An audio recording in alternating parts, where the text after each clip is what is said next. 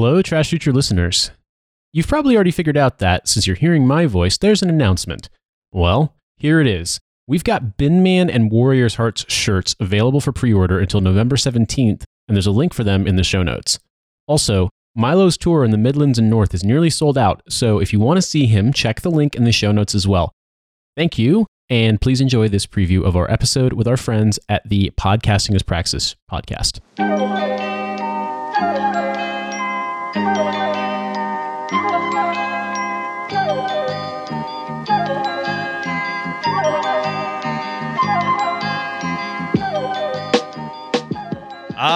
BrewDog, the most annoying beer company in the world. Why we're talking about them now is as per usual, a number of reasons. Number one is they are considering becoming a publicly traded annoying beer company. They also appear to be, and this is something that you guys found out, converging with the WeWork business model. Yeah. Oh yes. Yeah, I mean, it's another like algorithmic thing, right? Where because of algorithms, they now all this mesh into one thing. So be a company that's also like a shared workspace, that's also a fusion, like a weird fusion Welsh-Japanese restaurant. So please take us through what we can expect in somehow a more annoying version of WeWork.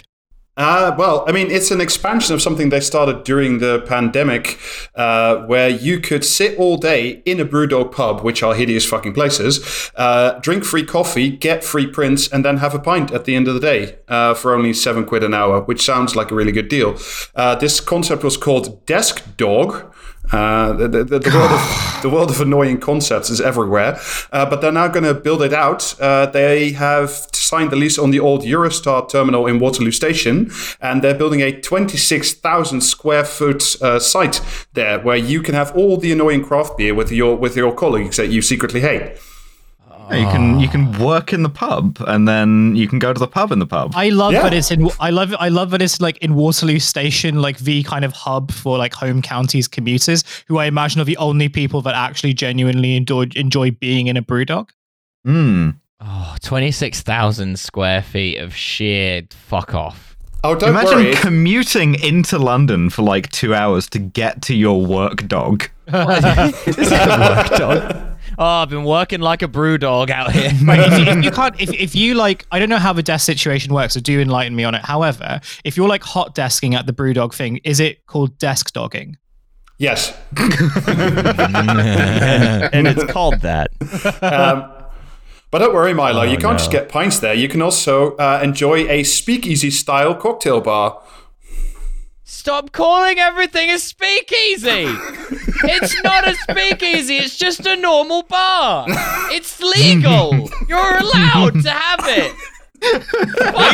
Maybe if they served cocaine. Cocaine dog. Then I would have to reluctantly say that's cool. You can't if you don't serve cocaine, you can't call yourself a speakeasy. That's right.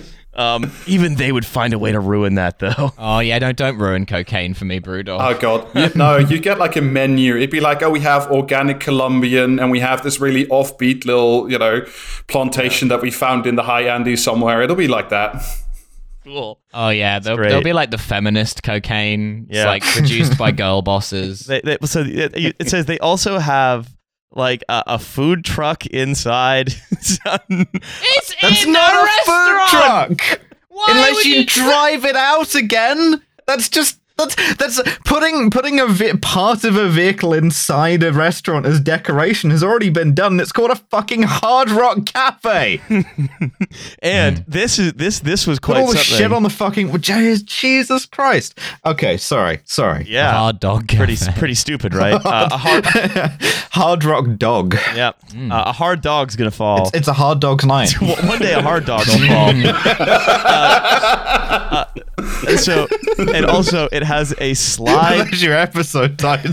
Very good. It has a slide to get down from the upper floor to the ground floor. These people are so rich. Catch me in the work dog trying to climb up the slide and annoying the shit out of everyone. Yeah, but then they try to make you into like a mascot where it's like, here at work dog, we believe in the people who go up the slide. Oh, don't spoil the book. Don't do it. I don't say this slightly, but God, I miss Al Qaeda sometimes.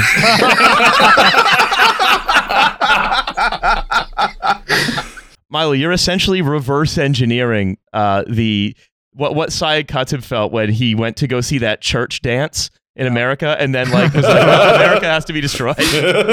Yeah, that's right. Yeah, this is just I've done this to you purely by telling you about. You know what this is actually?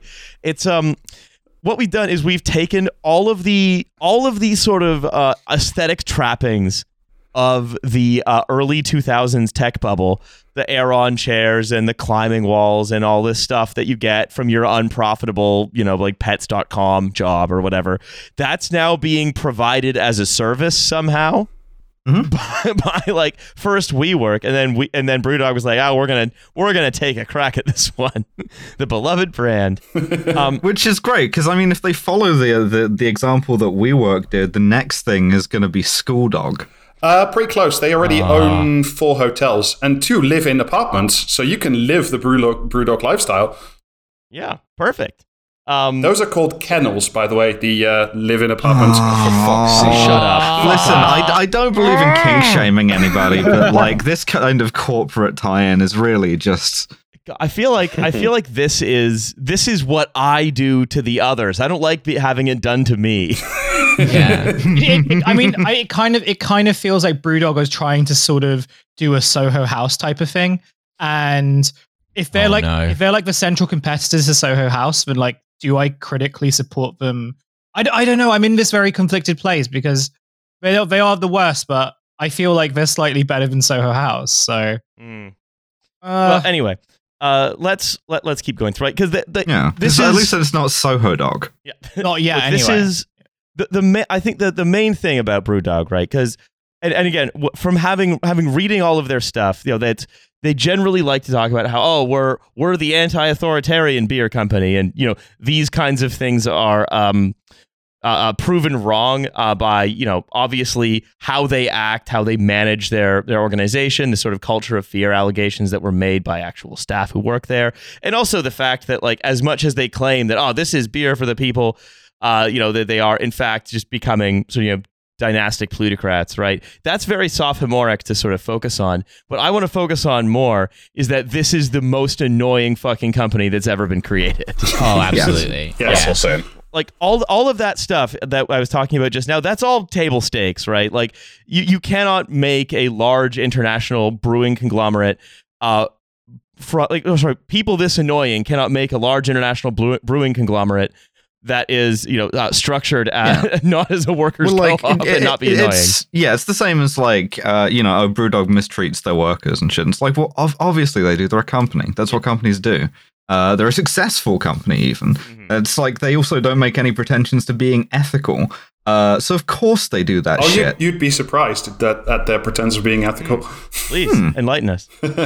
Well, I mean, David, this is up in your neck of the woods, and it involves grouse, I think. Yeah, the estate that they bought with the intention of plant a tree system, where you can buy a tree and then you can go and visit the tree to see as it collapses through complete mismanagement. Oh, it's sort of like a tungsten cube. It grows in the ground. Yes. That's right. One of the things that they've done, right, and this actually happened after an open letter was written by staff alleging sort of that there was as I said earlier, a culture of fear, a very unsafe work environment, especially a lot of the women who work for BrewDog said this, that one of the things that they did was, number one, they brought in a culture specialist onto their board. Fucking hell. People do this. Number two, they sold a huge stake of their of company to a private equity firm, kind of fucking over their crowdfunded early supporters in ways that sort of I'll explain later. And finally, they started this tree planting sort of scheme as a way to say, actually, we are a carbon negative brewery. And I feel like the idea of the this goes back to what we talked about with the carbon offset NFTs thing, right? Where if you can't pretend that you cannot pretend that you can just sort of make the emissions related to being a large company go away by planting a tree in Scotland, right? Like that's just sort of like if you're still getting fossil fuels out of the ground and burning them, you cannot plant a tree in Scotland and sort of undo that. Well, hang on. My understanding is that there's infinite Scotland and infinite trees to plant in it, so I don't see any potential problems with this. Yeah, and those trees will always survive. Yeah, Yes. exactly. Like because this goes down to also the fact that like, if carbon offsetting generally involves tree planting, or sometimes capture, sometimes other things, but it generally involves a lot of tree planting. If you don't actually look after those forests for like 30 years, you might as well not be doing it.